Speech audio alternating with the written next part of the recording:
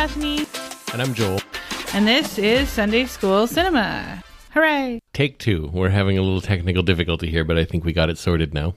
Hooray! Less technical difficulty than we have sometimes had, so, I'm calling it a win. Well, it's very early to make that declaration, but we'll see how it goes. So we're back after a few weeks, and we're talking about the movie Doubt this week, which I had not seen in years. I don't know if you had watched it since we did this. You may have watched it with some people. I don't think I had watched it since we did the group. I believe, according to Letterboxd, the last time I watched it was with Eric in the first year of my relationship with Eric. So we've now been together 10 years. So it's been 9 years since I watched it. And a lot has changed in 9 years. But spoilers, the fact that this is a fucking fantastic movie has not. So that's really nice. Yeah, no, it I definitely have some different feelings about it than I did when I saw it years and years ago, but it has only gotten better, I think. So this movie made a huge splash when it came out. A bunch of Oscar nominations. I think it got 4 acting nominations and Best Picture, Director, all of that. But I feel like it is not a very talked about movie anymore, which seems a little odd because it's only become more relevant as time has gone on. But it does seem like people will bring it up basically just to talk about the performances, which is not unreasonable because there's some all-timers in here. But I do think the movie itself has been kind of unfairly forgotten a little bit, maybe. I completely agree. The performances are incredible, and I think that it was, despite how much it hurts my heart to see Philip Seymour Hoffman and to think about how relatively young we lost him, but like him and Meryl Streep are just like dynamite explosive. Viola Davis absolutely deserved her Oscar nom for her 8 minutes of screen time or whatever. Like her and Amy Adams both got nominated for Best Supporting Actress for this, if I remember correctly. And it's one of those things, like, Amy Adams is so good in this movie. Like, she's so good. And any other time would be like, yeah, obviously she should have won, but she was up against Viola Davis in this movie, which is just very unfortunate for her. It didn't work out. Absolutely. And I mean, there are a few other performances, but those are really like the bulk of the movie. And I think, when I watched this would have been before. I mean, certainly when I first watched it, I think I would have probably associated a lot of this with like Catholic churches. That's what happens in Catholic churches. And now I still think that that's what happens in Catholic churches, but I don't think that's just what that happens in just Catholic churches. So, yeah, I guess we should... I mean, the basic plot of the movie is that it's... What is it? It's the late 60s, I guess. It's a year after the Kennedy assassination, which was, 68? Yeah, I think so. So it's set in this Catholic parish in Boston, I think. And we have Meryl Streep as the head nun and the principal of the school at the church, and we have Philip Seymour Hoffman as the pastor of the church and the school, and then Amy Adams as a younger nun. And I mean, there's a lot going on, but the short version is that Meryl Streep's character, Sister Aloysius, I believe, becomes convinced that that the priest is coming on to the students.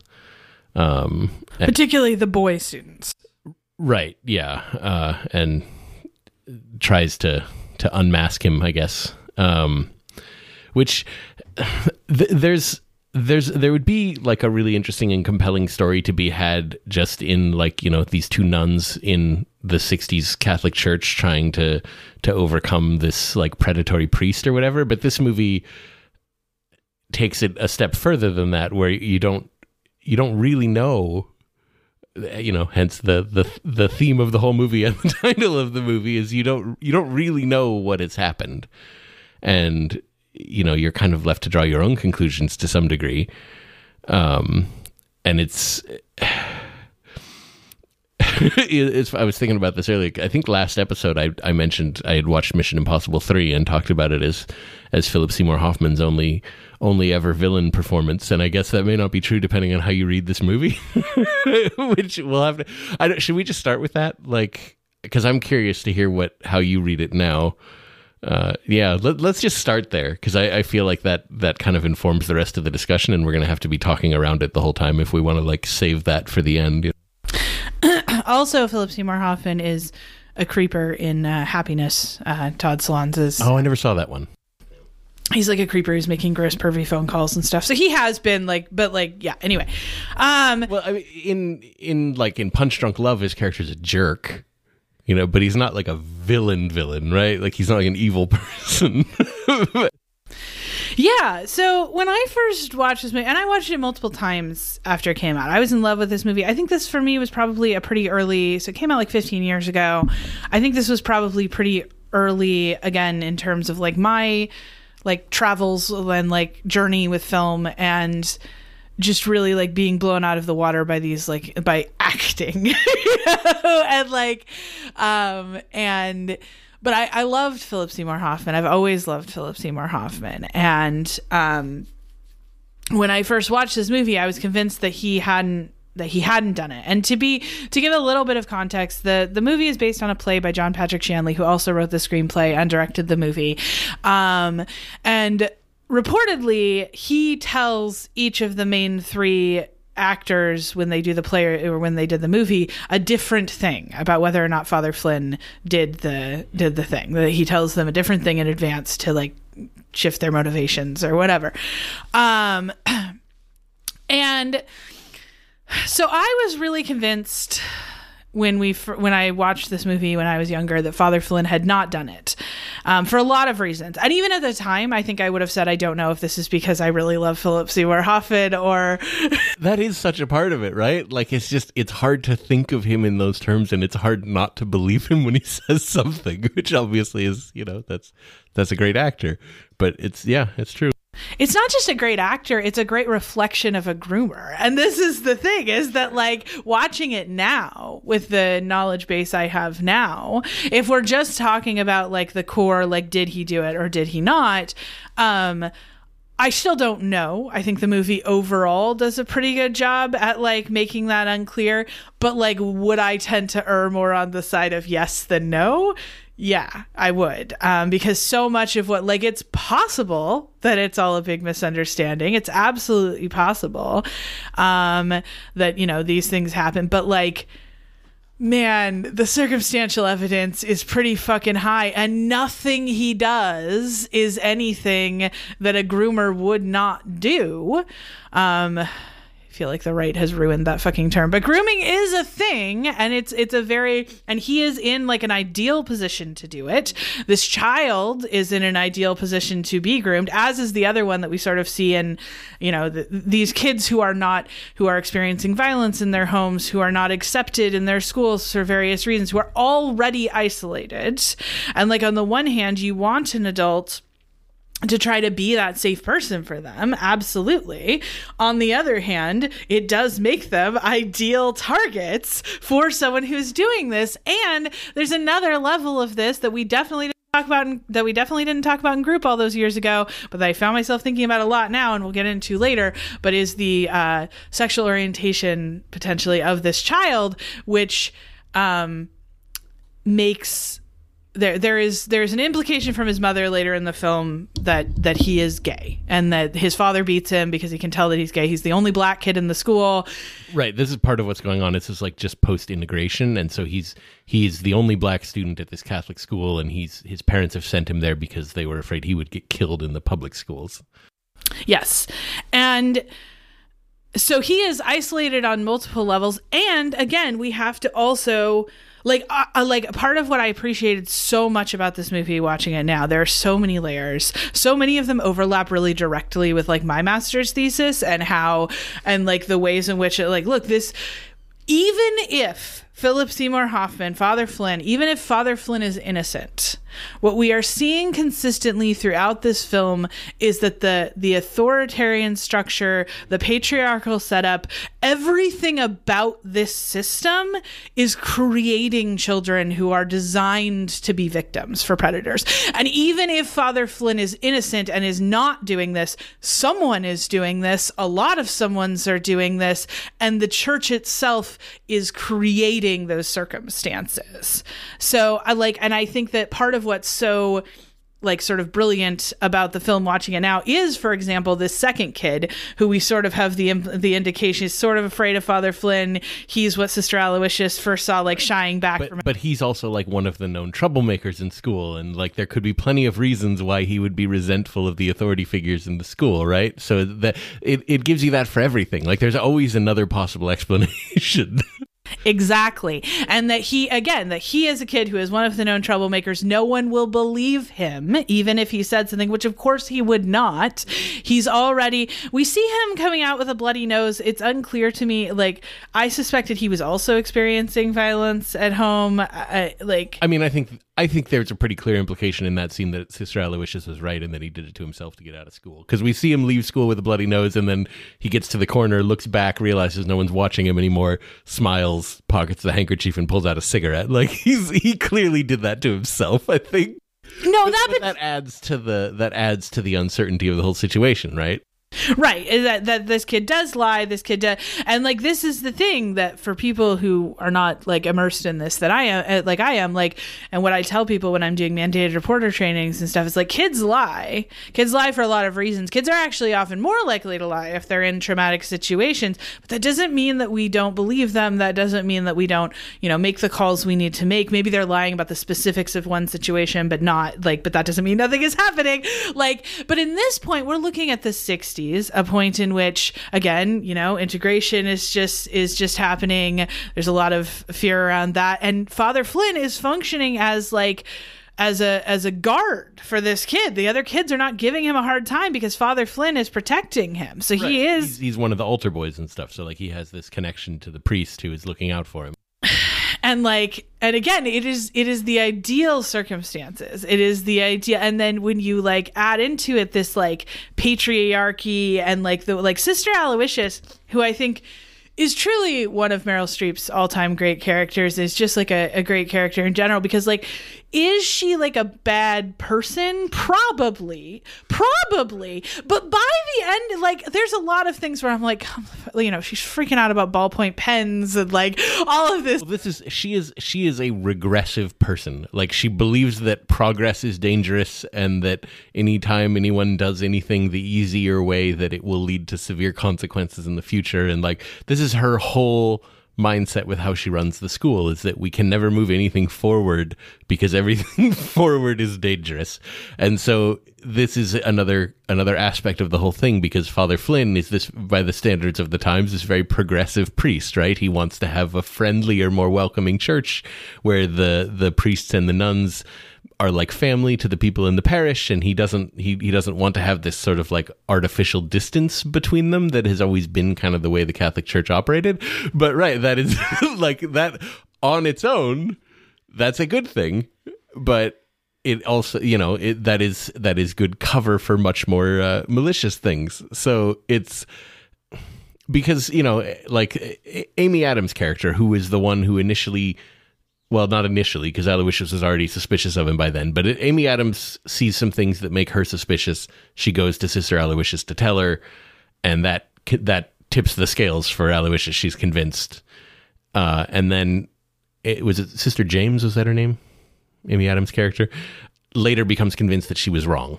She talks to Father Flynn, and she's convinced that he didn't do anything wrong. But by then, Aloysius is already, but she has this whole thing where she talks to her saying you just don't like him because you don't like that he wants to do things this new way. And you're letting that convince you of something much worse than that because you already wanted to get rid of him. And she's not wrong about that. she really is not wrong about that. But everything else in this movie, that it's a lot, there's layers and layers to it.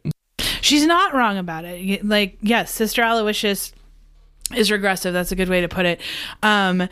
But what the story is also really careful to lay in is that she is fiercely protective. She is following a code. She believes that she is protecting the students, is protecting the sisters. There's one sister who's like going blind, and she's making sure that like we don't know, letting Sister James know that like, hey, like just help her if she needs it, because if they find out, they're going to take her out of here, and this is her home. That that I do think that she believes that this child, or that, that children are in danger from Father Flynn, and she believes that it is her job to find a way to take him down, even though for such a regressive person even though that is clearly and directly against what she is supposed to do in her role in the Catholic Church. Her role as a woman is specific. There is an incredible amount of hierarchy that she is supposed to go through, and she, like, her whole speech at the end towards the end where she is like, I will literally, like, I will turn my back on the church if they close the doors behind me and go to hell. I will find a way to make sure. And it's like the passion that she has is partly, I believe, for protecting these children. And the fact is no one else is doing anything. And the fact is that what Amy Adams has seen is pretty fucking concerning, and she should tell someone. And the fact that you're right, she noticed because Aloysius told her to stay on the lookout, but also she is an extremely like innocent person. And I think, and like, is it bad to be on the lookout for? Not really, but like, and then like, and the power that Father Flynn has, like where he first has this conversation with the two of them and then does a sermon about gossip. And wow, I had a lot of different feelings about this now.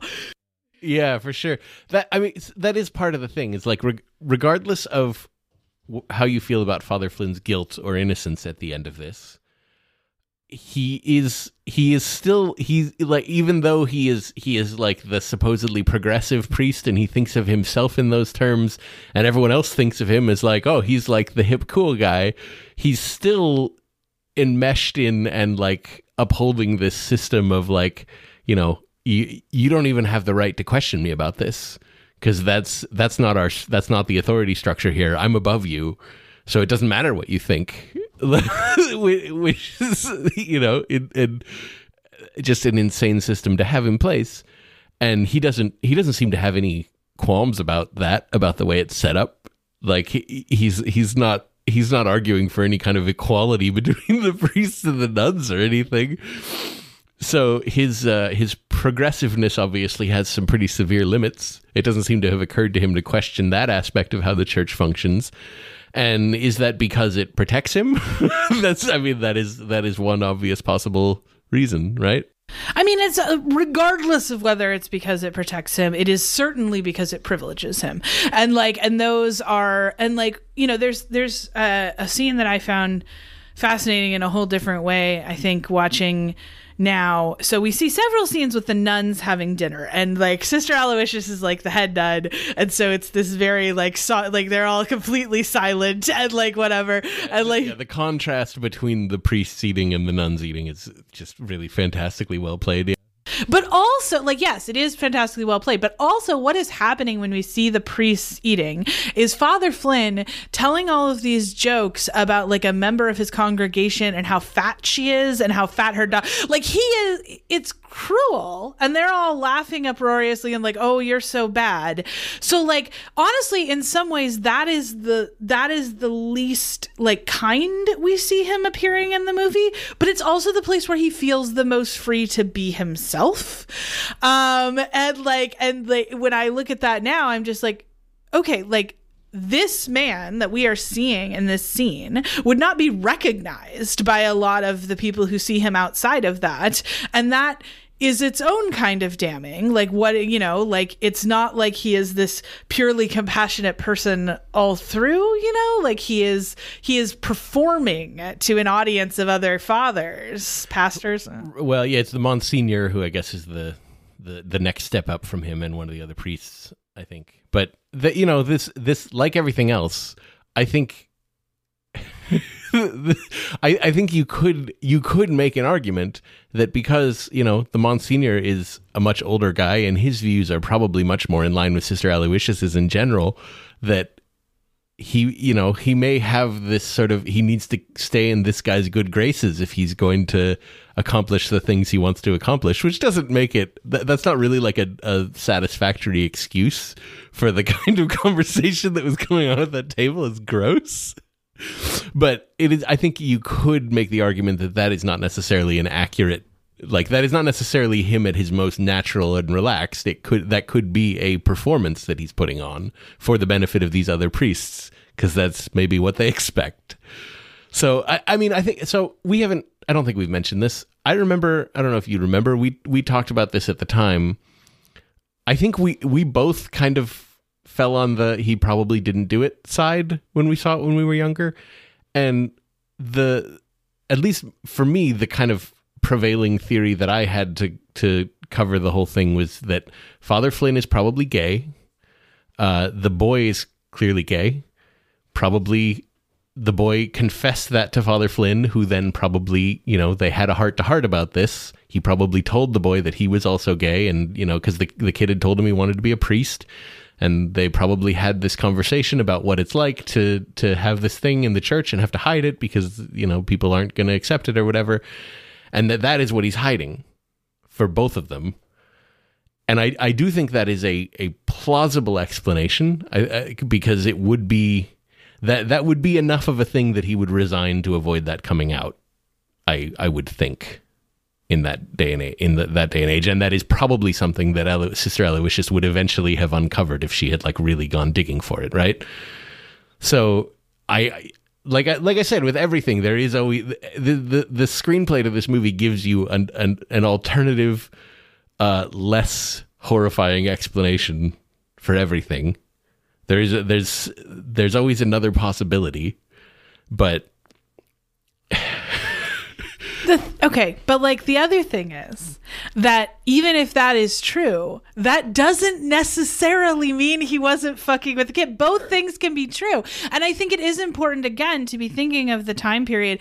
The reality is that when we're talking about queerness and when we're talking about people being gay, particularly in times where they just could not come out, we often are talking about children who are rejected by their families still, and all of these things. And what you saw a lot of, and one of the reasons why this age gap concept has become such a known quantity in a lot of queer circles, even though it doesn't hold the same validity it used to, is because there was a long period of time where in a lot of circles, that was sort of you would take kids under your wing to teach them how to be gay because they had been denied by their families and all of those sorts of things, and that did include fucking them and potentially is that right? Absolutely not.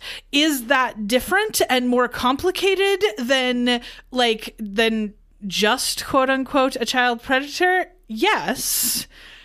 It's there's so many layers that all have to do with the time, the specific the integration of schools, the attitudes around queerness, the social change and upheaval during that time. Because I think you're right. I think he probably is gay. I think that is probably true, regardless of what else is true. Yeah. And that he probably is gay. He has that one line where he's talking to the boys where they're what if all the girls say no to you? And he says, then you become a priest. And again, it's not explicit, but in context of everything else, it's yeah, it's that. I mean, that's the obvious joke to make there, even if you're not a priest, but also yeah, exactly. And that's part of the thing about this movie, is that what we see is Sister Aloysius, who I do believe wants to protect what she sees as sacred. And that does include the children. I do believe that. She believes she wants to do that. But the problem is that her existence is also making these children more like, she does not recognize her own part in this system. Like everyone, like, you know, at some point, you know, Sister James is like, okay, but like they're all like, they seem pretty happy, but like they're uniformly terrified of you.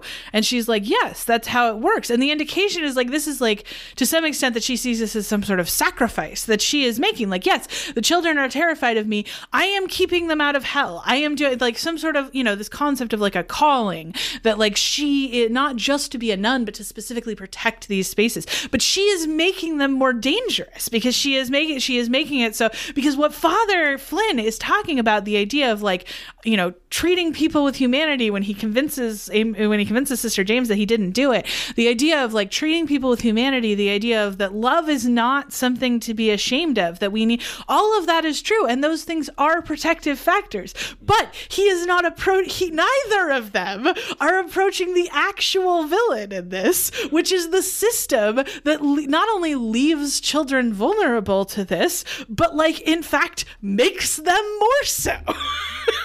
Yeah, I mean, you're definitely correct that Sister Aloysius, she wants to protect the children. That is part of what she sees as her job, rightfully so. And she wants to protect them, but she wants to protect them from all kinds of things. She wants to protect them from predatory priests. She also wants to protect them from Frosty the Snowman. Like that, not that she sees those as equally significant threats, I guess, but she wants to protect them from ballpoint pens. Like she thinks that if they don't learn how to write correctly, there will be these horrible consequences down the line. Like that's how she views everything. Everything is this sort of opposition narrative in her head of like, we just have to keep the bad stuff out, and the bad stuff is everything that wasn't there 10 years ago, right? Like, well, and there is a huge amount of like this concept. She has this line, and I think we did talk about this a lot at group at the time, that I found in many ways more interesting and was trying to ponder through more this time through, of like, anytime we take a step to address wrongdoing, we are taking a step away from God. She says it twice. Yeah. Which I remember finding that really interesting at the time, and I've never heard anyone else say anything like that. So I don't know. I'm curious to know what the writers, where he got that. Like, did that idea come from his head, or is that something that he heard growing up? Because, yeah, that is not a sentiment I've ever heard expressed anywhere else before, and it seems a little weird hearing it come out of a character who's a nun. Yeah, and I mean, to me, I feel like it plays again the sense of calling, the sense of sacrifice, that she is. Like, she is the martyr who is going to, like, do whatever it takes. And that, yes, that means sometimes, like, the best I could determine is, like, the idea that she was, like, that, like, walking into this level of darkness, that like seeing the world in this dark of a way is like taking a step away from like the love and charity and compassion and all of these things that God like is, because this darkness is not who God is. And so in order to confront that, you have to like take several steps into that space of evil functionally. And you're right, the evil does appear to be ballpoint pens and also Frosty the Snowman and also evil priests. And to be clear, like in a lot of ways, like Sister Aloysius doesn't even seem to really question the structure of the church exactly, simply that like she believes that it's right. She believes that she could go to hell. And I think she does believe that she could go to hell for ignoring the hierarchy of the church. And she believes that it is worth it, that it is a sacrifice worth making. This is what makes her feel like her life is, you know, this is the ethos by which she lives her life. What I think she does not know, realize, understand, or would be unwilling to hear is that, again, the environment that she is largely responsible for creating in the school is, in fact, making it harder for these children to be safe from these true threats as opposed to ballpoint pens and Frosty the Snowman. I would like to say as a side note, this movie is so much funnier than you would think it is, given the like basic concept. Yeah, there's a lot of particularly early in the movie, there's a lot of very funny stuff with, you know, Amy Adams kind of tiptoeing around Sister Aloysius and all. Like there's a surprising amount of laughs. So And like Meryl Streep's delivery of some of the line in which she is talking about Frosty the Snowman, and she's just like, if the music were less uplifting, people would understand how horrifying and heretical the concept is. I think it's so funny. But this is the other thing, right? Like, she doesn't like Father Flynn. He doesn't like her either. She's not like what he wants. And Amy Adams, Sister James, does not like Sister Aloysius either, but has more complicated feelings about it because she has seen her try to care for these nuns, she believes that she is sincere. But also she likes Father Flynn. He's so likable. He's so funny. He's so personable. His sermons are so short and also personable. And I'm like, yeah. And like, that's great. He might be he could also be a predator because, surprise, spoiler, they are frequently very personable and good with adults. And it's just such a mind fuck. And at the end of the day, I landed on, I still think it's likely, I think it's more likely than not that he did do it. I suspect that, one, it's more complicated. I do suspect there's some like gender and sexuality stuff that comes into play that allowed him to not see himself as a villain in that way because of all of these things. But I don't know for sure. Yeah. One thing. So Sister James's arc in this movie is fascinating because she begins as like the innocent one who is, she's teaching these kids and she loves it and she loves teaching, and, the kids seem to like her well enough, and like she's just living her dream life in this school, getting to teach these kids, and she's excited about history and she wants them to be excited about it, and she's so like sort of shocked by these ideas that Sister Aloysius has. Like, she did when she first goes to tell her, she's like, I'm not sure at all, and I'm not even sure exactly what you think happened. Like, she's still so like sort of fresh-faced, innocent kind of thing. I'm not sure exactly how old she's supposed to be at this point, but one of the things is like we see the effect that all of this has on her, that all of this like suspicion of the people around you and the, not trusting the people in authority who you'd always thought were safe. We see the effect that this starts to have on her, where we see a scene of her teaching where she starts yelling at her students, and her sort of becoming more and more like Sister Aloysius, to the point where by the end of the movie, she's telling her, I wish I could be like you. And it's like, it's really kind of a tragic arc, I think, because I mean, I think anyone would agree that the better place to be is where she was at the beginning, like for her own sake and probably for those around her. Like that is a better, happier person to be. But maybe that's impossible to maintain in the real world, right? I don't know. But she is the third build. She is the sort of supporting character to these other two, but she has a very interesting and sort of tragic arc on her own. And she's so fucking good in it. I don't know what has happened to Amy Adams in like the last 5 or 6 years. I don't think she's done anything good since Arrival, but she's so good in this movie. Sharp Objects isn't good, but she was really good in it. Anyway, no, I think you're right. And I just keep thinking that conversation where Father Flynn convinces her that he didn't do it is honestly the thing that most makes me think that he did at this point through. But because the things he's saying are not wrong. Like but like he is mirroring herself in him and being like, I see these best things of you. I see that spark. And people like Sister Aloysius, they want to get rid of that spark. How else would you relate to children except with love? How else can you do that? And the other thing being that I think, again, this movie's so fucking good, guys. You should go watch this movie. It's so good. But the other thing being that I think that a comparison to that is that when Sister Aloysius and him are alone in the room and she is claiming erroneously that she called a nun and found out about his history and all of this kind of stuff, he says, like, have you never done anything wrong? A mortal sin. What did you do? We're the same. were the same. And in a way, it's the same thing that he did to Amy Adams. It is just a different twist. And the thing is, nothing he was saying to Amy Adams was wrong. You're right. The way she was at the beginning was the better way. Her kids, her class loved her. There was some issues with discipline, but not very much. They loved her. Right, they were responding. Graders. Of course, there's some issues with discipline. Yes. They love her. They're responding. She loves her job. She loves the people around. She loves her calling. She believes in what she's doing. And she sees these children with genuine compassion and love in a way that Sister Aloysius absolutely does not.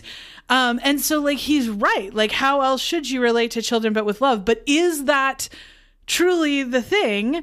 Or is he taking that concept and doing something and I feel like between, like, again, it has that feeling of like something's not right. And when you see those mirrored scenes, but also you could be right. He could be gay and not, and like that's the thing he's hiding. And so again, the system and the way that the system responds to these things is like part of what creates additional opportunity for this. Also, I just realized you never said whether or not you think he did it. That's what I was about to say, is I like you said what I think about him being gay or whatever, and I don't know that I necessarily hold that view anymore. That was kind of the view that I had come up with and latched onto when I saw it when I was younger.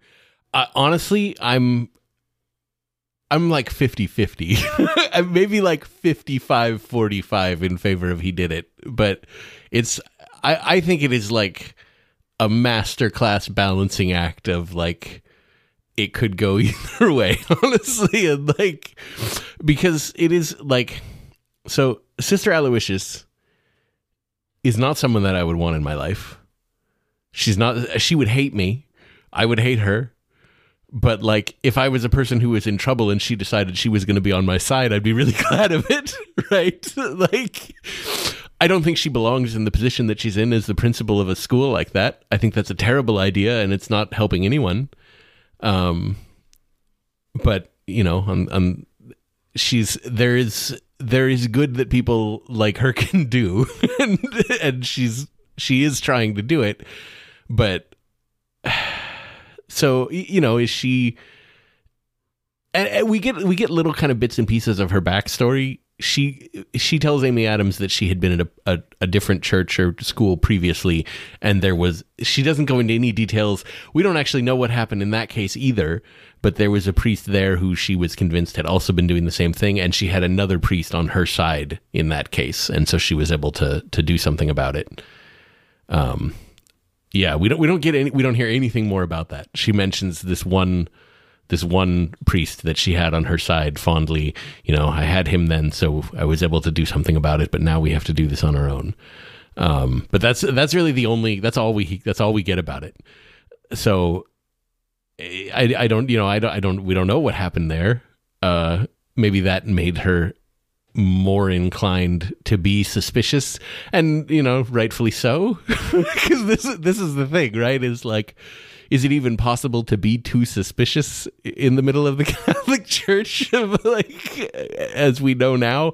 I don't know how much of that was known then, but it must have been known to a lot of people within the church structure, at least, even if it wasn't known to the public. And particularly someone who'd been, you know, like a principal of a school level of authority for years. So I don't like her. So that does. And I think when we saw this when we were younger, at least for myself, I definitely kind of saw myself as philosophically aligned with Father Flynn, right? Like we were the sort of like becoming these like progressive minded people in the church and starting to get pushback from it, from people like Sister Aloysius. Like that was the thing that we were going through at the time a lot. So I think at the time I was much more inclined to sort of take his side like it felt more relatable. At this point I'm kind of like, I don't like either of these people. Like, maybe let them fight each other to the death. I'll, you know, but yeah. I honestly don't think I could come down one way or the other on it, which is part of what I love about the movie so much. Absolutely. And I think that one of the things, I mean, because one, the fact that I come down more on the side of I think he did it very well may have to do with my own work and my own life. And that is why, and I mean, this holds, that is why I had us start with Doubt, is because even then I felt like what you saw in this movie was more about you than it was about the movie. Absolutely. Yeah. I mean, and if I watch this movie in 10 years again, I might feel very differently about some of it, which is one of, that's the kind of thing that the best movies and the best stories can do. So absolutely. No, it's absolutely incredible. And I do want to at least have a chance to touch on Viola Davis's scene, which is... we can't skip over that for sure. So at some point, when Father Flynn has sort of tried to shut Meryl Streep down, again, has given this sermon that is clearly aimed at her, which again, this use of his power and this use of his authority in these situations also makes me not trust him, even though, like, again, this is just like the way that the church works and the way that many people are taught to view the church and whatever. But like, so all of this has happened, but she still calls Donald's mother and has her come. My dog is causing chaos. And has her come to the office. And Viola Davis comes in. His father can't get off of work. She only has a half hour. And Father Flynn sees her in the office and like comes later. But like initially, Meryl Streep says she'll walk her to her job. So she's walking her through the park and they're talking. And she's kind of trying to like talk around it. Like, how is Donald doing? Did he tell you why he got taken off the altar boys? Yes, he said he got caught drinking altar wine, and I guess you have to do it in that case. His father beat the shit out of him for it, basically. Oh, we should have done that. Like, you don't tell my husband what to do. And eventually she kind of works her way closer and closer to the, I am concerned that Father Flynn may have made inappropriate advances at your son. And to Viola Davis's character's, Mrs. Miller's credit, she is very much like, if that happened, like, that's his fault. That isn't that's not my son's fault. He didn't do it, trying to protect her son. And Meryl, Sister Aloysius is like, no, I'm not saying that. I'm trying, it's a little unclear to me. Is she hoping that Mrs. Miller will come out and accuse Father Flynn? Because that seems wildly unlikely. Yeah, I mean, I think she's hoping that she'll maybe know something, and maybe even be willing to to back her up on it, I guess. But I'm a little unclear on it as well, what exactly she was hoping to get out of this. I mean, to some extent, I think it demonstrates her lack of understanding of the privilege and power situations that she is in, which is ironic because she's the one who's really intent on keeping the power separation. And I think that that's an interesting thing, too, because she doesn't want to talk to people like this. But in this case, anyway. And finally, when she's pushed to a certain point, eventually, Mrs. Miller is just like, it's just till spring. So what if it's just till spring? Like if he graduates from St. Mark's or whatever it is, St. whatever, then he's going to have a better chance of getting into a good high school. He's going to have a better chance of going to college.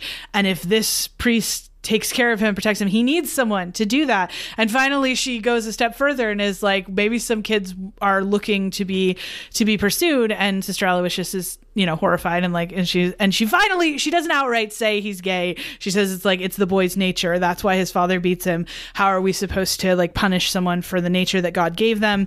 And he needs a man. He needs a man who loves him and who will take care of him. And if there are other things going on, I don't know about it. It's just till June. How do you know? You don't know what you don't know. How do you know that this is the worst possible thing? It's such a devastating scene. And it even throws Sister Aloysius back. For a minute, she's like, what kind of mother are you? And she's like, you don't know anything to say something like that. And it's really heartbreaking. It's a really incredible, it's a small part of the movie, but it kind of forms the heart of the whole thing. This glimpse into these are the choices that some people have to work with. And maybe from this woman's perspective, the best case scenario for her son is that he spend the next 6 months in close proximity with a priest who may or may not be molesting him. That is still the best case scenario for him. Because he is protecting him from other harm. He is caring for him. He seems to feel cared for. And helping assure his future, which is that's the really significant part, is that there's a path out of the, the kind of poverty that she's living in, but only if he can get through these next few months. So maybe he'll have to come out of it with some scars, but it'll be worth it in the long run, right? Like that's the kind of choice that she has to make. It is incredible. It's amazing performance. Yeah. She perceives it as the best of a series of bad options, but like what is going to protect her son the most physically right now, and what is going to protect her son's future, which again, it's horrifying to imagine that the choice might be a pedophile is the most protective thing for your child. But her perspective of the situation is not wrong per se. And also, again, we knew way less about trauma. We understood way less about how a lot of this stuff worked at that point. So there's also that. And also, again, you cannot help, like, in my mind, like, I cannot help but continually go back to like, even if Father Flynn did it, and Father Flynn is an evil person who did do it, that is very possible. But Father Flynn is not the villain here.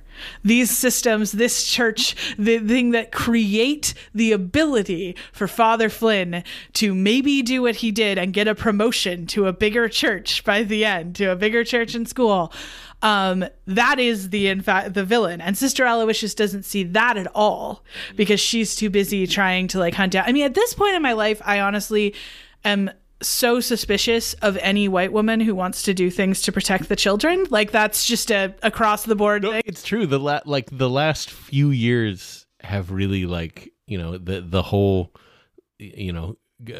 smearing queer people as groomers movement that has completely taken over right-wing politics. Looking at this movie through that lens and seeing her as the avatar of that makes it a very different experience. Like I honestly didn't think about that while watching it. I didn't really think of her in those terms while watching it, but I've, that is one of the things that has occurred to me since I finished it. And it is that puts a very different light on it. Especially if you're going with the assumption that Father Flynn is gay, right? So yeah, it's complicated. It's so complicated. There's so many layers to all of it. It's insane. It truly is just a masterclass in screenwriting and acting and all of these things. It is, like I said, I mean, yes, obviously the subject matter is a somewhat intense subject matter. There's never anything like explicit. In fact, they very specifically do not ever talk in explicit specifics. I believe the closest she comes is like inappropriate advances or something like that. She says she believes he was trying to seduce him. I believe she uses that word, and then she says that he may have formed an inappropriate relationship with your son, is what she says.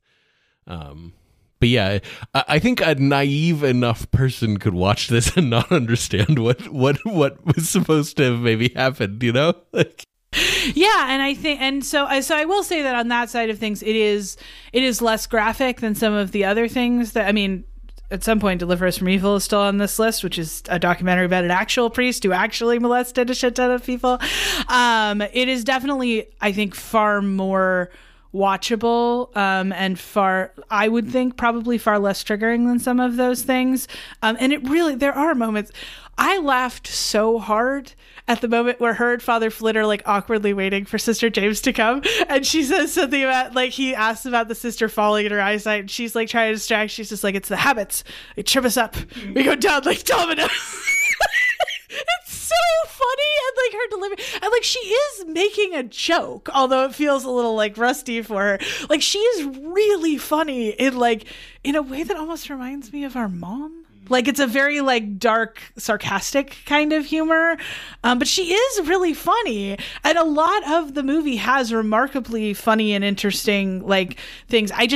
If your concern is the content of this movie, I would say that this is on the lower end of triggering stuff around that.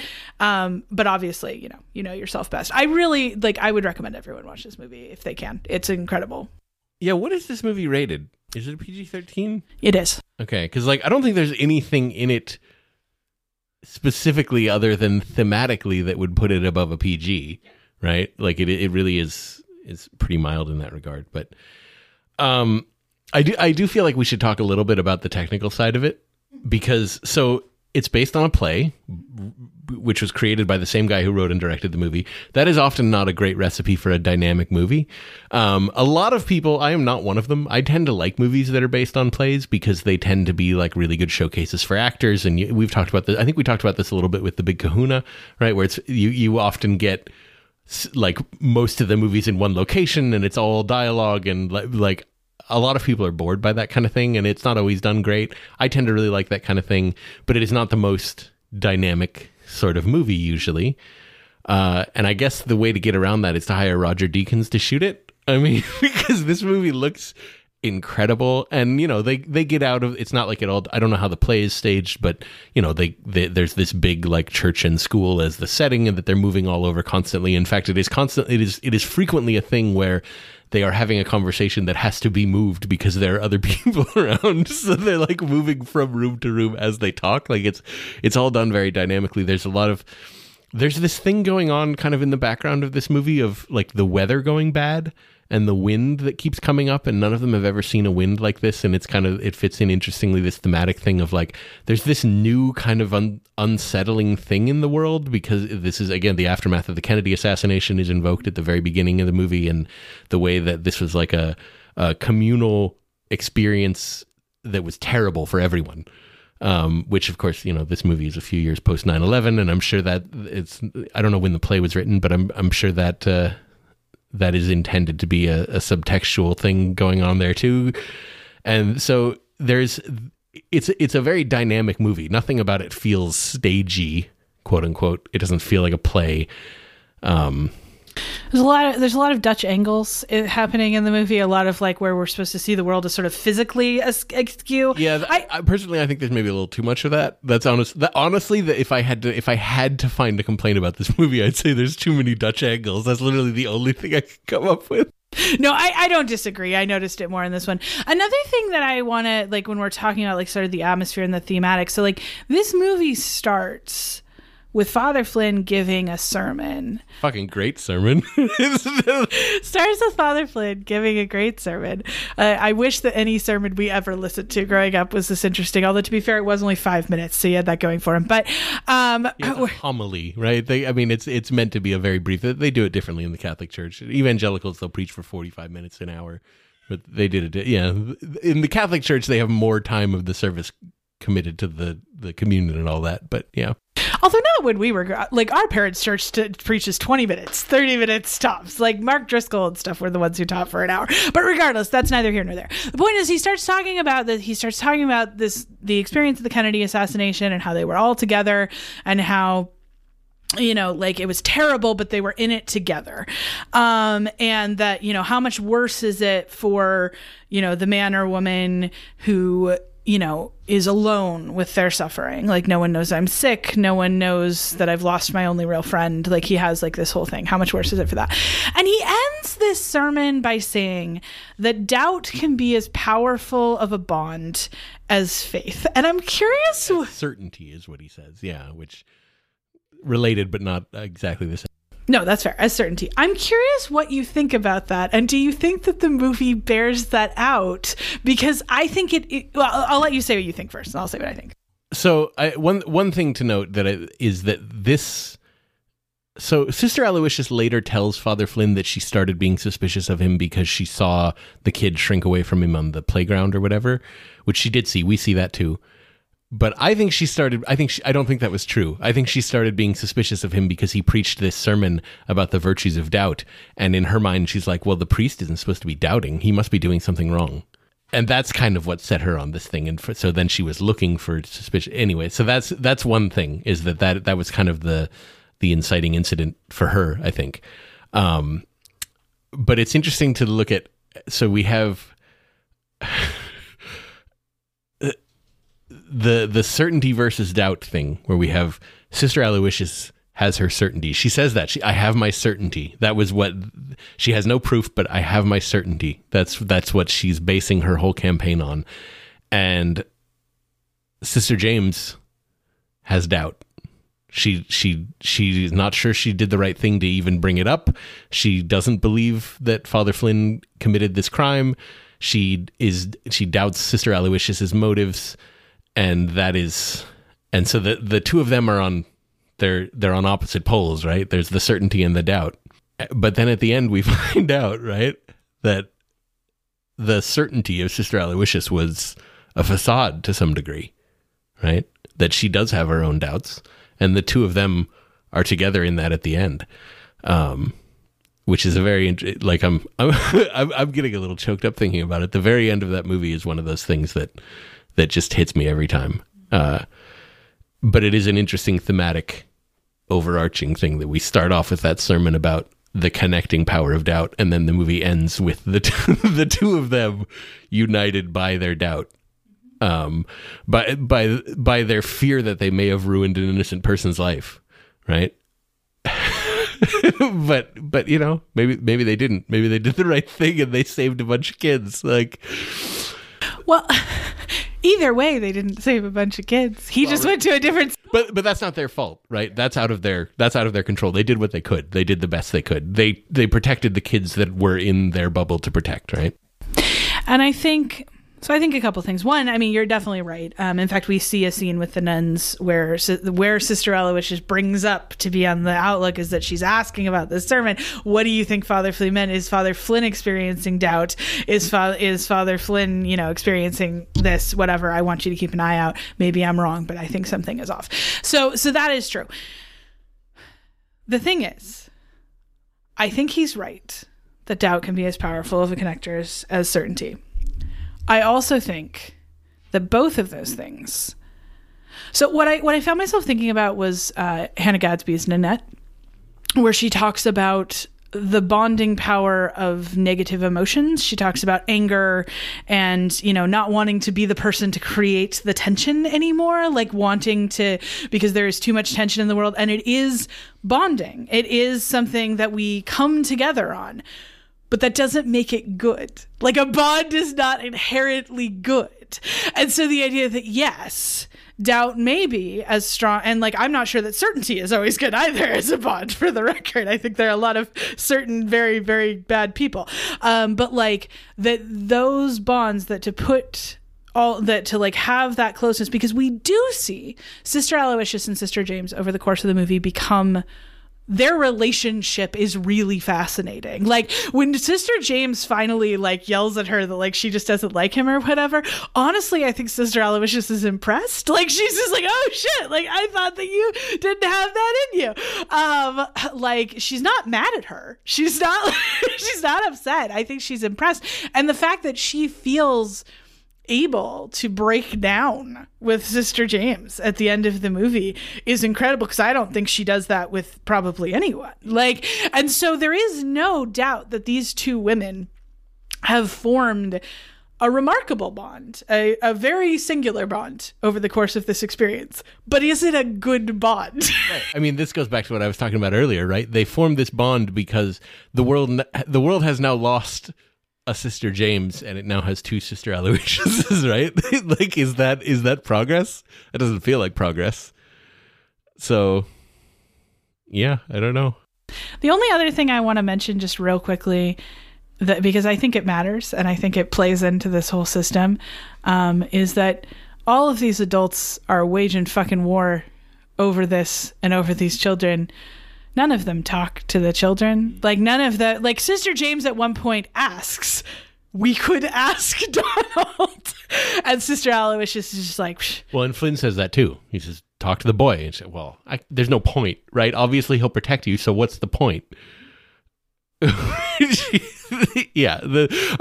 If she's right and the dynamic is what she thinks it is, probably he would. She's probably not wrong that he would protect Father Flynn, although not necessarily. If we don't know, assuming this was happening at all, we don't know what his mindset about it is, and maybe he would see that as a way out and he would jump on it. That's entirely possible, and she doesn't seem to consider that as a possibility.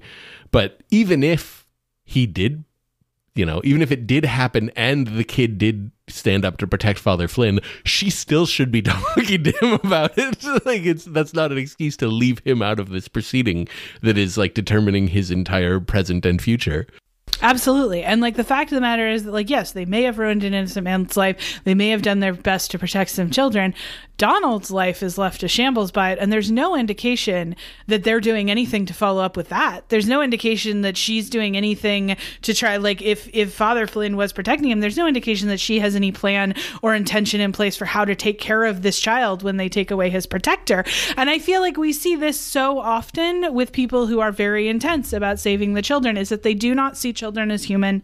They do not, they are markers for a cause. They are the emblems of whatever it is they are fighting They're for. sort of pre-human, and the goal is to like get them to become the kind of humans that you want them to be, right? So they're like entirely moldable at this point, and you just try to get them into the right shape before they become human. That's kind of the view. Yeah. And I just think that's worth pointing out, because I think that too often when it comes to things with kids, there's this general like adultism based impression that like adults have to figure this out. And like, to be clear, I do believe that adults should work to protect children. I just don't think you can protect children if you don't see them as people and include them in their own goddamn lives. So that's my soapbox for today. We've been talking for an hour. I got a couple other brief kind of lighthearted notes here, because one thing I noticed that I had certainly never realized before that was kind of funny was one of the other nuns, I believe it was the one who was going blind, Sister Veronica, is played by Alice Drummond, who was the librarian that gets scared by the ghost in the first scene of Ghostbusters. And as soon as I saw that, I was like, oh yeah, that's totally her. But she was like an old lady then, right? Anyway, I noticed that. And I do think it's funny to look at John Patrick Shanley's other film credits. I don't know if you took a peek. So I don't have any idea about his other stage work. I think primarily what he does is stage work, because he doesn't have that many film credits. Prior to this, his only directing credit, Joe versus the Volcano. Which is for anyone who doesn't know, is a very, very goofy early 90s Tom Hanks vehicle, which we did see once, and I remember finding kind of funny, but like could not be more opposite from this. He wrote and directed that movie. And since this movie, he has had one movie that he directed called Wild Mountain Thyme it stars Emily Blunt and Jamie Dornan and John Hamm and Christopher Walken, but apparently it's so bad that like it basically doesn't exist. The tagline for it is "There's nothing more dangerous ... than an Irish woman in love." So that, right? You know, not that you should judge a movie by its tagline necessarily, but that anyway. He also though has writing credits for a few other movies, including Moonstruck, which we just talked about recently, that I fucking loved. I know you weren't a huge fan of that movie, but he was a writer on Moonstruck, and also Congo, the infamously bad Michael Crichton adaptation about the killer gorillas. He wrote that one too. So I don't know what this dude's deal is. Like, frankly, anyone who has created something as good as The Movie of Doubt, and I assume the play as well. I assume the play is great. I've never seen it. But anyone who's created something as good as this, like, you know, that's... Thousands and thousands of artists work their entire careers hoping to create something this good, and they never do. So, like, even if everything else he ever made is a little bit, I can't believe the same guy did that. You know, he gets a pass for making this one, but I do think I thought it was funny enough to be worth pointing out. That is really funny. Yeah. I've seen Joe versus Volcano a few times, but not in years. I think I had seen it before you did, and then maybe we watched it together. But, and yeah, I remember finding it funny. Yeah, I assume he does most of it. And Congo, to be fair, is an adaptation of a profoundly stupid Michael Crichton book. There's probably only so much you can do. But that was a really bad movie. So I've never seen it. I did read the book, and it was quite dumb. But yeah, I never have seen the movie. Amazing.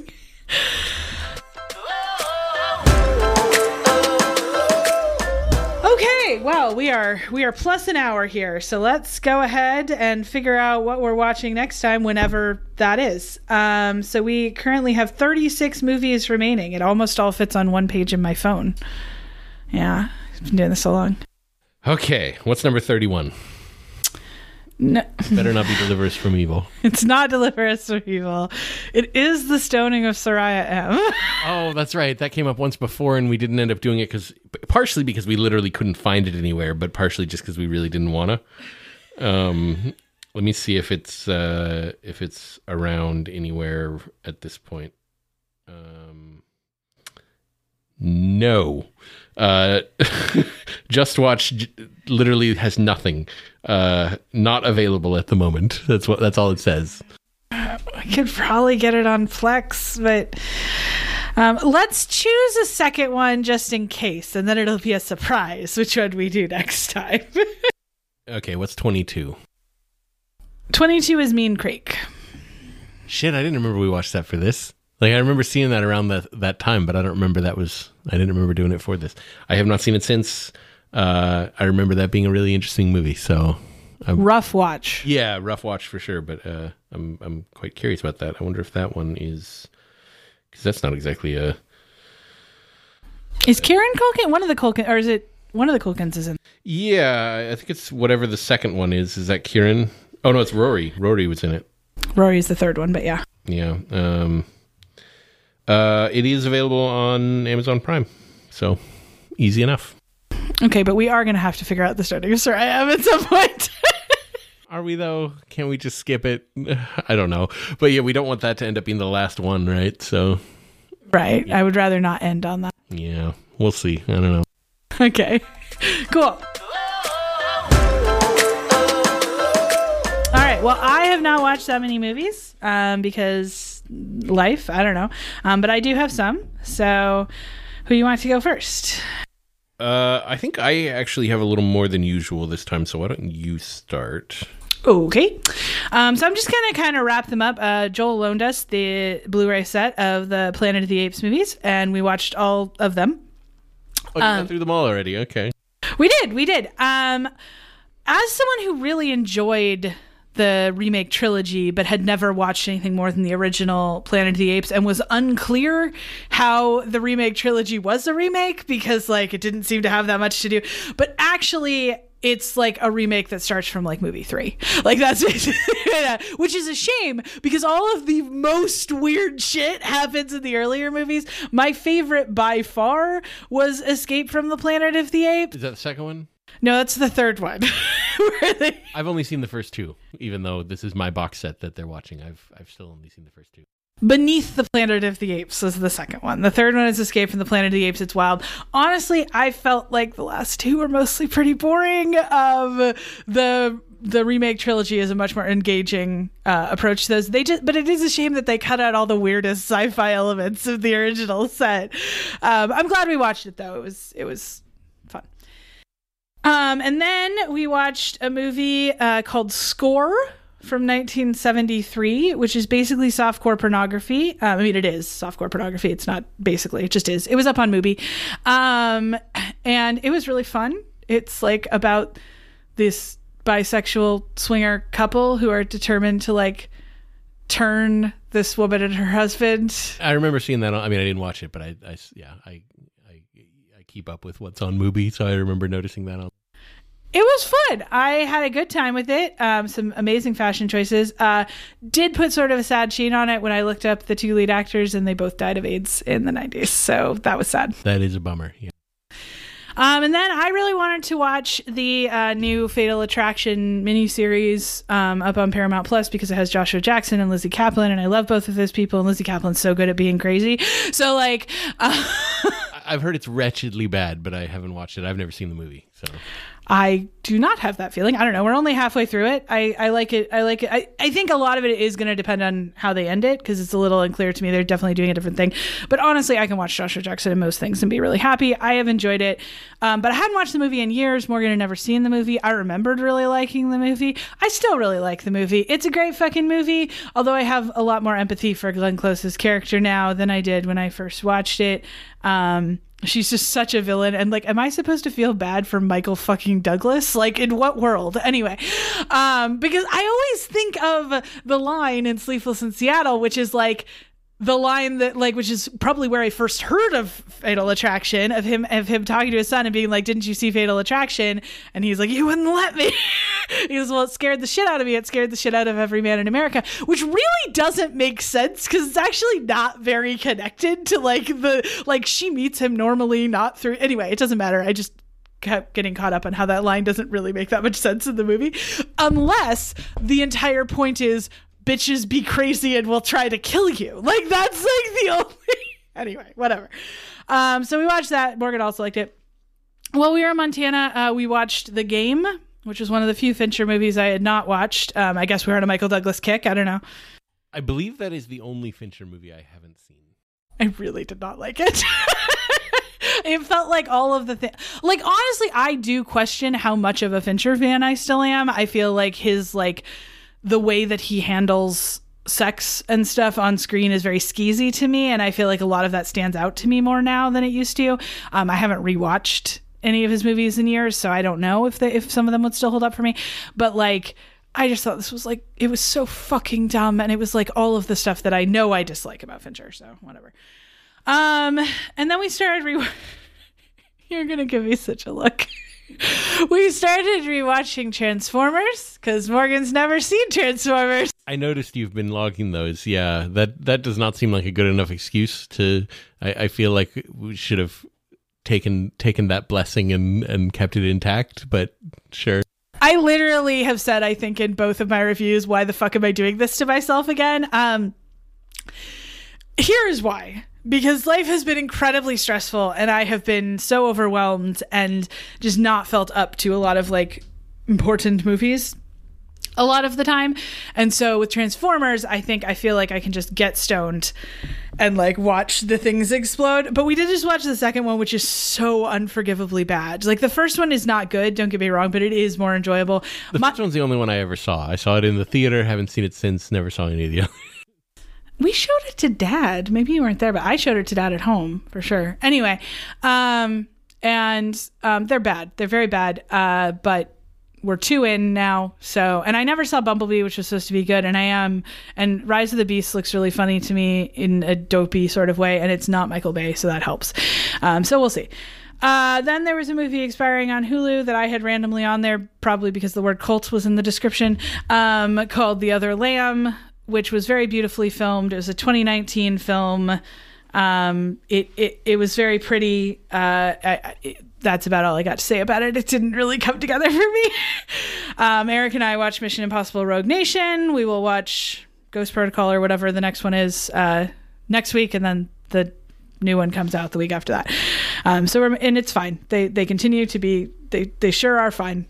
Fallout's the next one. Ghost Protocol's the fourth one. My bad. We already watched Ghost Protocol.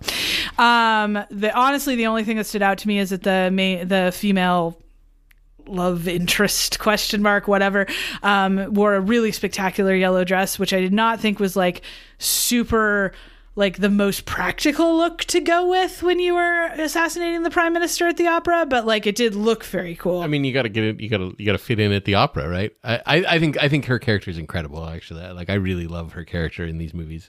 So I think the introduction of her was a big reason why the later movies in the series have been so good, I think. But I liked her. There was a point where they were, like, flirting and Eric was like, he is definitely old enough to be her dad. So then I looked it up. She is a year older than me. I'm so old. And he is 19 years older than her. Anyway. And then Eric and I went to go see Elemental in theaters. I had been hearing, mostly, like, the trailers people had really negative feelings about, but I had seen a few tweets on Twitter, as opposed to other places that one might see tweets.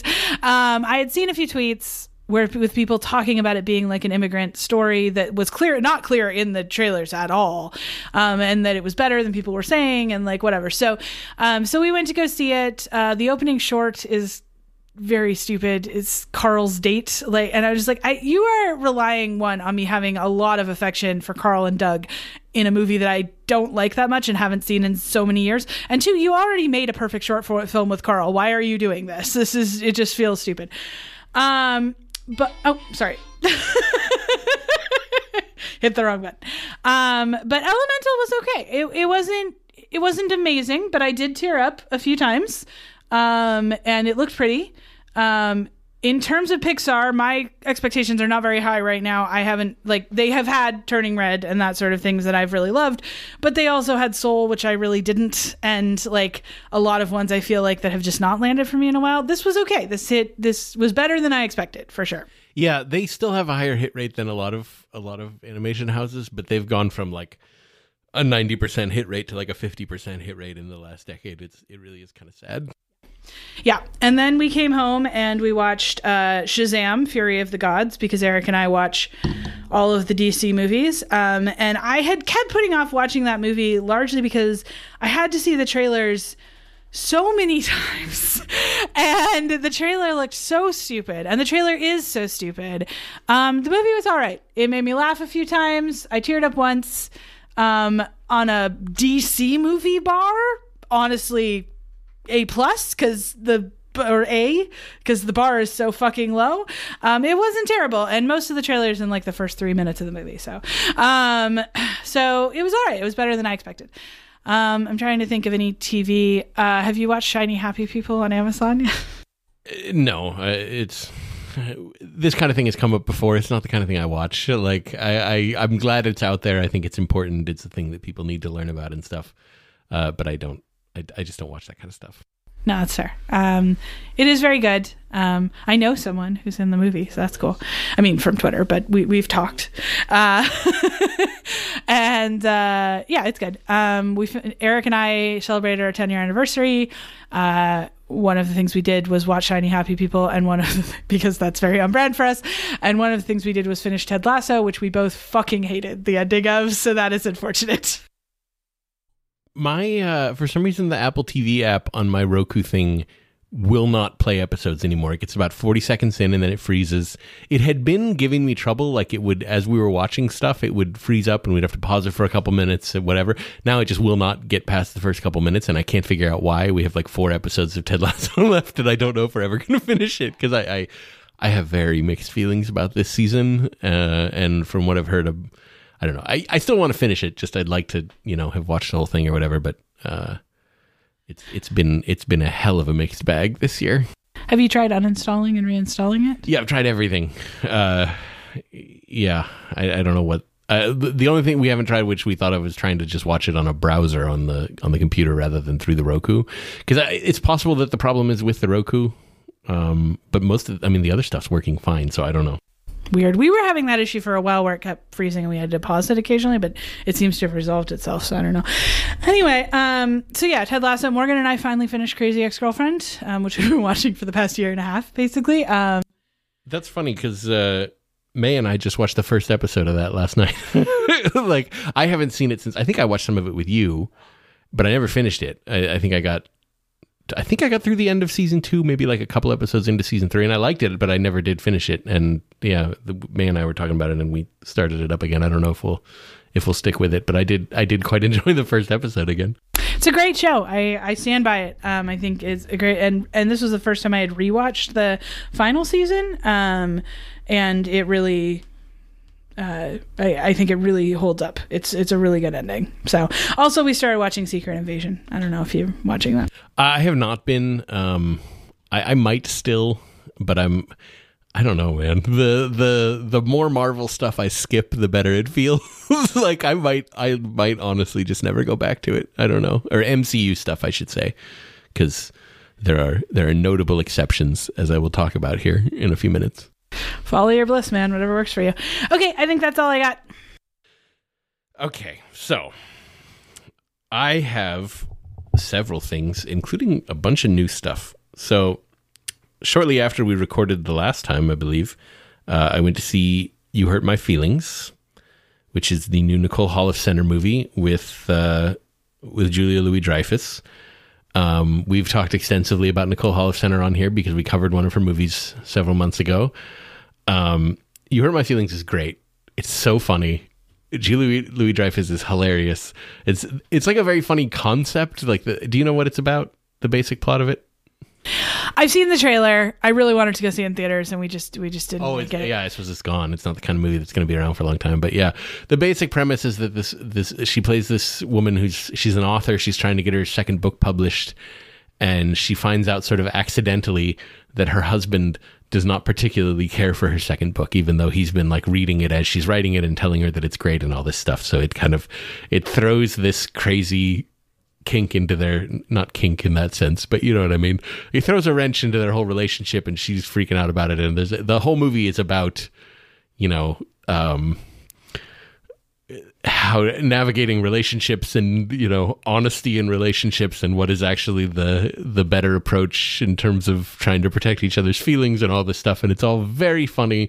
Nicole Holofcener is very good at like observing human relationships and depicting them in very interesting ways. And it has Michaela Watkins, who's been in other stuff of hers. I always like her. And I really enjoyed it. Really funny movie.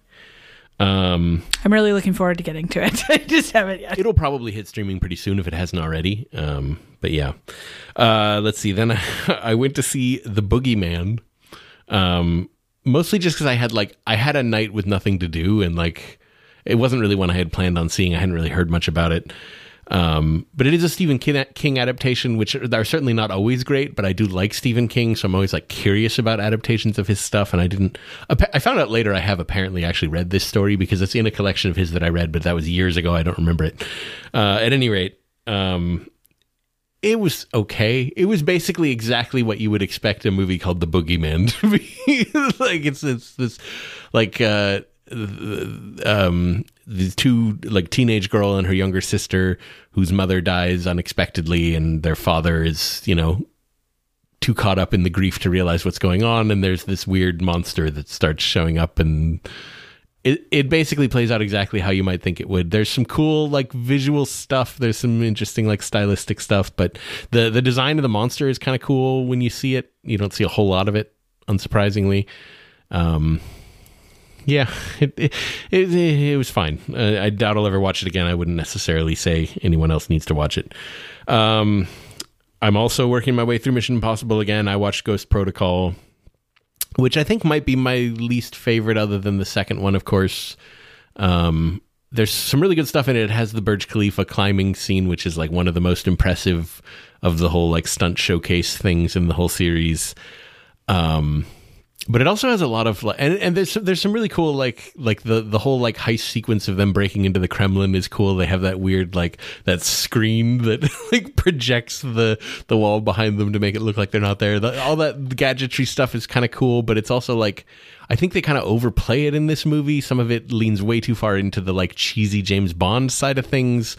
The whole thing with Jeremy Renner and his weird magnet suit that let him float through the air, I thought was kind of dumb.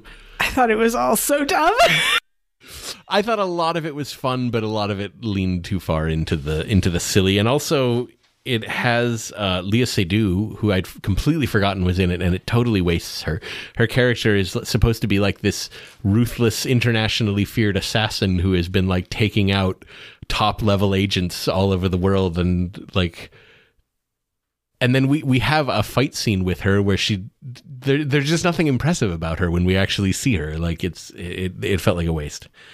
And she's a great actress. So when I realized it was her playing this role, I was like, man, I can't believe I don't remember this. Like, this is going to be great. And then I understood immediately why I didn't remember it, because it was not memorable.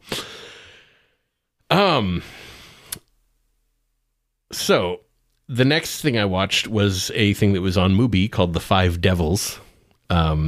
Which has, oh man, I have no idea how to say her name, but Léa Seydoux's co-star from Blue is the Warmest Color, it's Adele Exarchopoulos, maybe? I don't know. It's too many syllables. I don't know where the emphasis goes. I have no idea.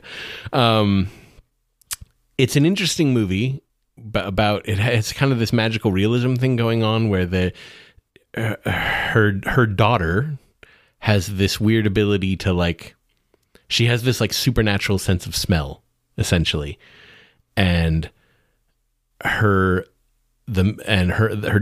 main character's sister-in-law, the girl's aunt, comes to stay with them, and the girl discovers this thing while going through her aunt's luggage, that when she smells it, she essentially is transported back in time and is able to see events from her aunt's younger days, and her mother is there too, and they have this whole history that is kind of unfolded through these things, and it's kind of a cool idea. It's interesting, but it didn't totally come together. I felt like the aunt I go 50-50 on how to pronounce that, whatever. Her character is really like underserved, I think. We never really learn enough about her, and she's the more interesting character versus the Adele character. So anyway, it ended up being like, there's some really interesting stuff about it. So there's some good performances, but it was not like a totally satisfying movie. Then I went to see Spider-Man Across the Spider-Verse, which blew my mind. I've talked before about how much I loved Into the Spider-Verse, and I honestly think this movie's better, which I really didn't think that was possible. Like, I was really afraid it was going to be a letdown after that first one. But it's so fucking good. Everything about it is so good. Literally from the first frames, the first bits of sound, you have the drumming thing going on in that opening narration that's so good.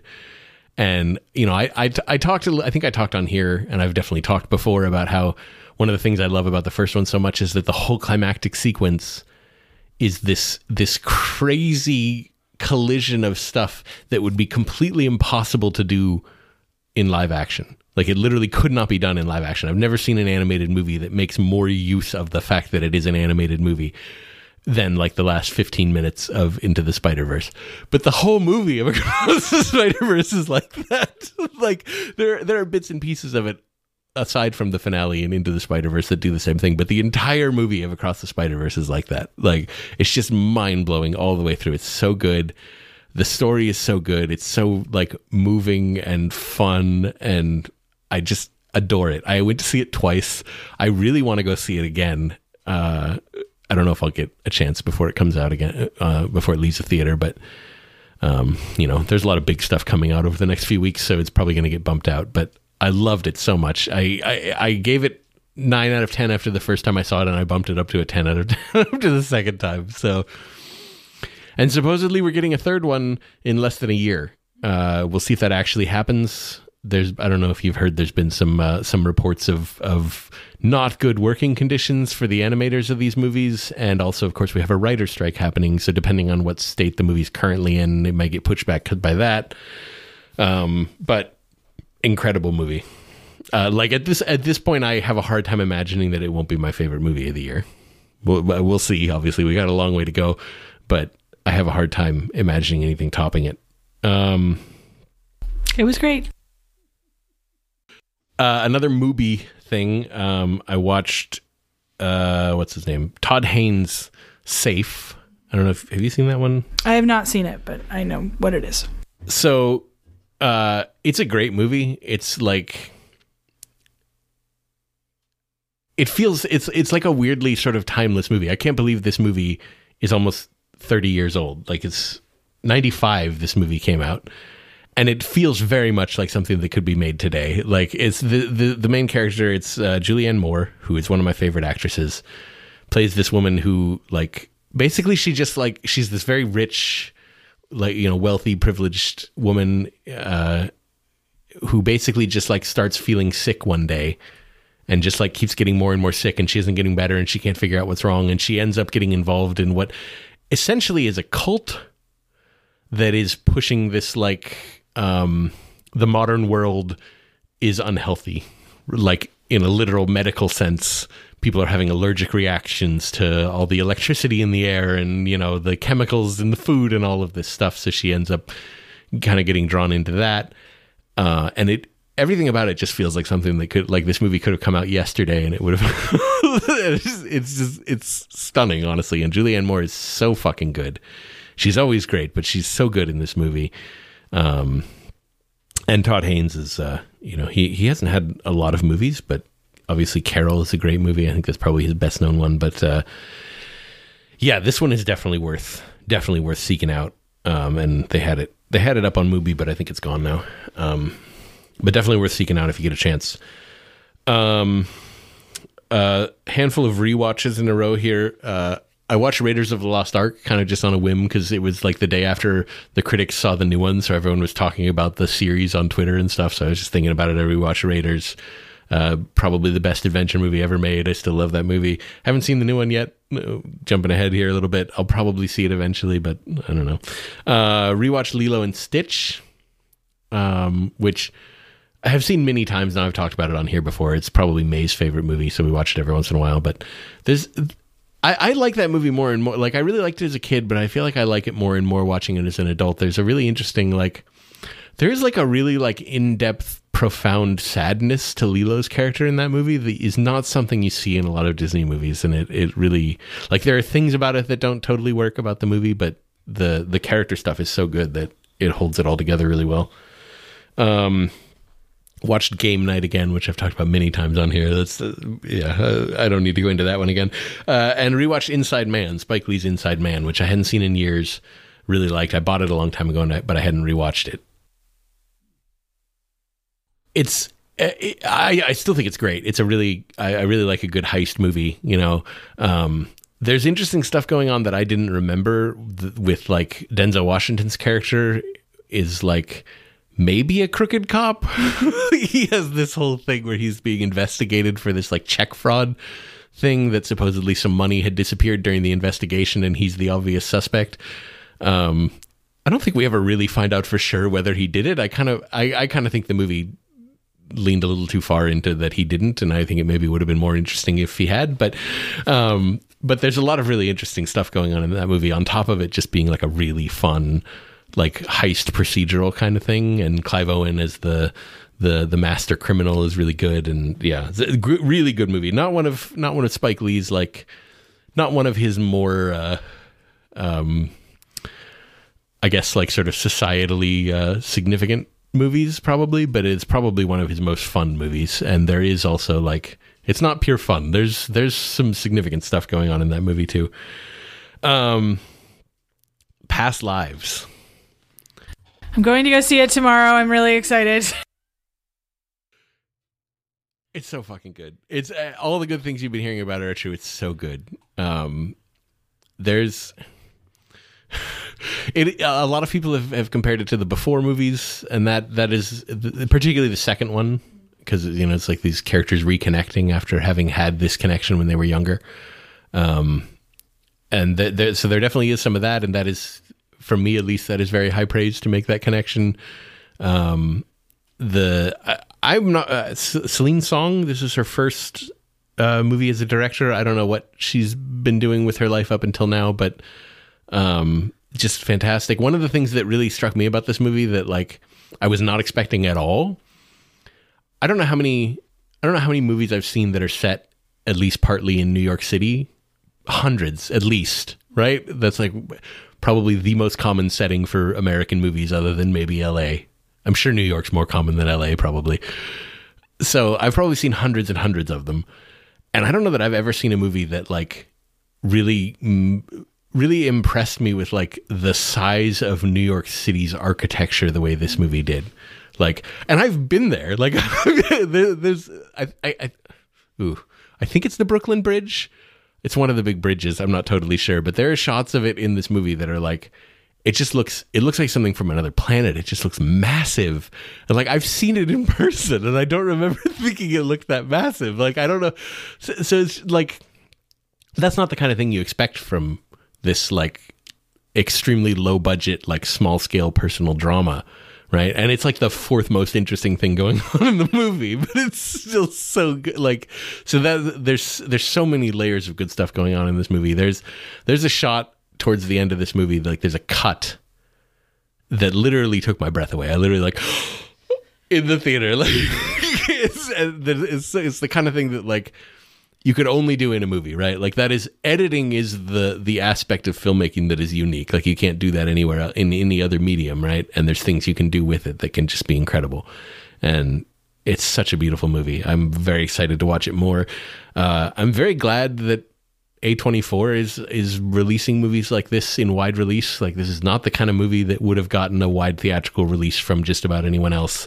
I know it's like, it's gotten to the point now where everyone kind of rolls their eyes at film people praising A24 to the skies, and that's not entirely unreasonable, but, like, because obviously not everything they do is great, and they're not a production company. People talk about them like they're making these movies, and they don't. They're a distribution company, but, like, who else is going to put out movies like this? And they have, people make fun of, like, the A24 horror thing, which is maybe a little bit overdone, although I think most of them are really good. But that's how they're making their nut, right? And they're using that money to then put movies like Past Lives out in the Regal Cinemas in Bellingham, right? Like they're doing the thing that we want everyone to be doing, right? So anyway, that's a whole other topic, but I get a little touchy about people making fun of A24.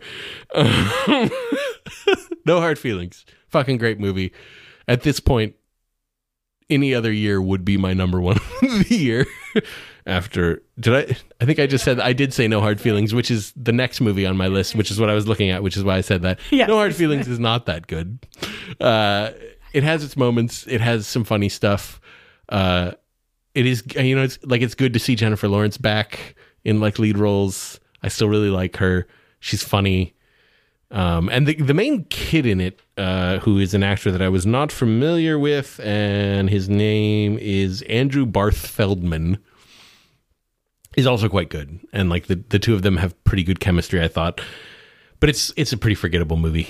Like I think it would have been, they give Jennifer Lawrence's character this whole like tragic backstory of why she's doing what she's doing, and I think it would have been better if they hadn't, if she had just been kind of a jerk. Like, I think it would have been a funnier, more interesting movie. I just found the trailers so gross. I just like nothing in them made me laugh at all, or it just, not my thing, I don't think. Yeah, if it had had anyone else in it, I probably wouldn't have bothered, and I doubt I'll ever watch it again, but it was fun. So then I watched another movie thing here. I never know if it's Cash or Cachet. I also do not know. I think it's Cachet because there's an accent mark over the E, which usually means you pronounce it.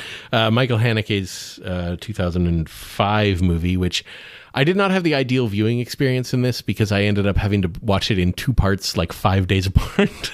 I started it one morning thinking I had time. I got about an hour into it, had to stop it, and wasn't able to get back to it until yesterday morning. So not the ideal viewing experience, but it's a really fucking good movie. And there was, again, this movie also there's a shot in this movie that made me literally gasp out loud, like just shocked me in a completely different way from the one in Past Lives. But it's about this like married couple in, I think they're in Paris, somewhere in France, who start getting videotapes on their doorstep. Initially, the first one is just like a videotape. It's like a static shot taken of the outside of their apartment that goes on for like an hour. And they have no idea where it came from or what the deal is. And they keep getting more of these that show more and more things. They get one that shows the house the husband grew up in, and they start coming with like sort of weird childish drawings that are like gruesome, and they're trying to figure it out. It gets into like the husband has this kind of suspicious thing in his backstory, and it kind of exposes the cracks in their marriage and all this stuff. It's a really interesting movie. I don't know how you feel about Michael Haneke in general. I don't love all his stuff, but his stuff that works tends to really work for me. I think that I admire him more than like him. I'm not sure that I've ever seen one of his movies that like really like hit that space for me, but I mean, he's certainly very skillful. Yeah. Amour is the one that really worked for me. I loved that movie, although that one is definitely a less abrasive, I think, than his stuff usually is. But at any rate, he's a very interesting director at the very least. And Cachet is like probably his most famous, one of his most famous movies anyway. And it's really good. Definitely worth checking out. And then yesterday I went to see Asteroid City. We're going to go see that today. I loved it. I really, really liked it. That was quite a relief to me because I had very mixed feelings about The French Dispatch, and I really didn't care for Isle of Dogs, which I think was the one right before that. So I've been a little bit on a downswing with Wes Anderson over the last few years, but I really like this one. So this one of my favorite things that like feelings that a movie can leave me with when the credits roll is like, I don't feel like I totally understood that, but I'm really excited to like watch it more and like maybe figure out some more about it, and maybe not, maybe just like keep not understanding it, but I really want to watch it again. I've never had that feeling from a Wes Anderson movie before though, but this one gave me that. Really interesting, really good. Jason Schwartzman is kind of the lead role, I guess. Who's the lead role in a Wes Anderson movie? I think he's probably the lead. Really fucking good. And it has this kind of like double layered story thing going on where it's like set up as a presentation of a fictional famous play So that's what the Asteroid City stuff is, but there's this other stuff where it's showing like the guy who wrote the play, and it's supposed to be like a television presentation giving you the whole backstory of the play as well as the play itself. So we have like Edward Norton is playing the guy who wrote the play, and we see some people like as they're, in the play, Jason Schwartzman in particular, we see him as the actor who is cast in the play, and also we see him as the character in the play. And Tom Hanks is in this one, which I think is the first time he's been in a Wes Anderson movie, and obviously he's really good. And it also has like a sci-fi element before, which I don't think Wes Anderson has ever done before. So yeah, I really liked it. I don't know what you'll think about it. I know you're less high on him in general than I am, I think. But I really loved it. That said, I did love Moonrise Kingdom, so it is possible for me to love a Wes Anderson movie. Obviously, I am going into it with the hope that I will love it. That this little bit, I was so fucking bored by The French Dispatch. I hated it, and I also really didn't like Isle of Dogs. Like, the only Wes Anderson movie I have ever loved is Moonrise Kingdom, and most of the rest of them I barely like. So I don't know. We'll see. My favorite is still Grand Budapest. I have a hard time imagining anything ever topping that one. I fucking love that movie. But I also really loved Moonrise Kingdom. And but Rushmore. I really love Rushmore too. Moonrise Kingdom has the children element to it. This movie does have, like, one of the main characters is Jason Schwartzman's son, and there's a lot of stuff with him, so we'll see how far that goes for you. There's a little bit, it's not strictly about kids the way that Moonrise Kingdom was, but there's more stuff with teenagers, so maybe that'll get you through. I don't know. Okay, so that's all I got for movies. Real quick for TV, I finally I'm a year behind on this, but I finally started watching The Bear. It was like, did you watch it? I watched the first season with Morgan. We watched it in like 2 days. It's the most stressful experience in my life, but it's so fucking good. We haven't gotten to the second season yet. Yeah, so I saw the second season was coming up, which is what reminded me of it. It was one of those things that when it first came out, I saw some ads for it and stuff, and I couldn't figure out what it... I legitimately, from the way they were advertising it, I couldn't figure out if it was a reality show or a scripted show. It was like, is this a reality show set in a restaurant? Because I didn't recognize any of the people in it, and like I had no idea what... And then I started seeing tweets about it and stuff, and people were so in love with it, but I just didn't have time for it. But I've had a little more time lately.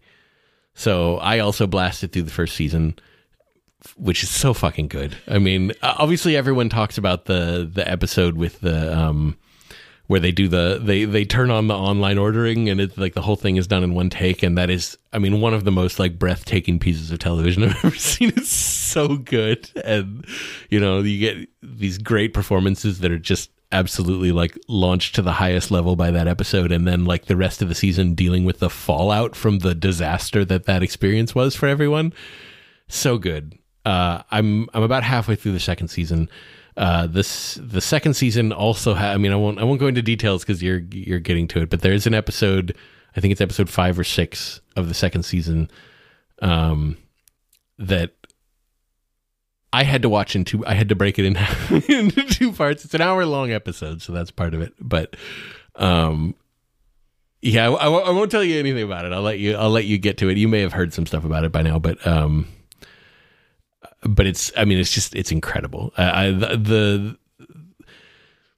main character in the show is, I don't feel like I've ever seen a character like him. Like, he's this very like sort of serious guy. He doesn't really seem to have much of a sense of humor, but like he's like a good person, like in a way that I feel like is kind of rare in protagonists in TV these days. He's like a genuinely good person who is concerned about the way he treats other people, and like, but which, that doesn't sound like the most compelling thing in the world inherently, but he plays it so well. I can't remember the actor's name. I should know it, but I guess he had been around a little bit. What was it? He was in something before this that people knew him from, but I didn't know him. I had never seen him before. But he's so good. And his name is Jeremy Allen White. There you go. What was the show that he was in before this? He was in something that people knew him from. Looks like he was in Shameless. That was it. Yeah, which I never watched.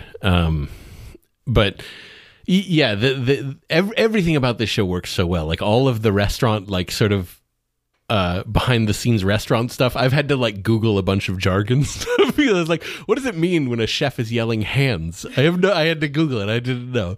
And they don't slow down to explain any of that stuff for you, right? So, but it's all so well done and like really intense and cool. And then the interpersonal drama is all so good. I mean, the main character dealing with this like really terrible grief and like still trying to like it has a lot of like trying to maintain the balance between like keeping up his responsibilities to the other people who he is genuinely responsible for, and also like take care of himself and actually keep his own life functioning. And it's so good. I mean, I know, like I said, I know I'm a year late on this, and everyone else watched the first season months ago, but it's so good. I'm really into season 2. I think it has kept the ball in the air incredibly well. And also Oliver Platt is in it. And so far he's been in season 2 more than he was in season 1, which can only help. I think the only other thing is I finally started watching season 3 of Remy, which I talked about the first couple seasons when I watched that. But season 3's been up for a long time, but I hadn't really had time to get around to it. Remy Youssef, he's a stand-up comic, and he has this show about a fictionalized version of himself, I guess. Well, it's not quite. It's kind of, I don't know why he named the character. He gave the character his name because it's not like Louis, where it's just him. He's not a comic in the show. Like, I don't know if that was a thing that the network wanted, or if he thought it would sell better that way, or what. I don't know. But at any rate, is this child of Egyptian immigrants, and he had basically his whole life fell apart at the end of season 2 because he fucked everything up. So now he's dealing with that in season 3, and it's all really good. I really love that show. I think that's all. I think I'm finally done. All right. Look at you having more stuff than me. Right? That's twice in a row, I think, because you've had so much going on. I've had so much going on, and I've been so stressed that I just like can't choose movies and TV shows a lot of the time, and I just end up playing Dreamlight Valley for 4 hours instead. So, and there's not that much to talk about with Dreamlight Valley. I mean, I'm very excited about it and could talk about it, but there's no reason to do that here. And my dog is losing his shit. So, okay. So are we just agreeing that we're gonna do Mean Creek next time? And I think we have to. I don't feel prepared to. I don't know if I ever will, but I do not feel prepared to do the Stony of Soraya. I will have Morgan look for it on Plex and see if we can find it for future. Yeah, right. Let's see if it is even possible to watch it, I guess, before we. But I mean, I'd hate to have to like buy a used DVD of it or something like that, but I don't know. I would also hate that. Okay, well, we will talk to y'all in some amount of time. Could be a couple of weeks. Who can say? Honestly, it's a mystery. Hopefully not more than a month, but no promises. We do our best. All right. Bye, everyone. Bye, everyone.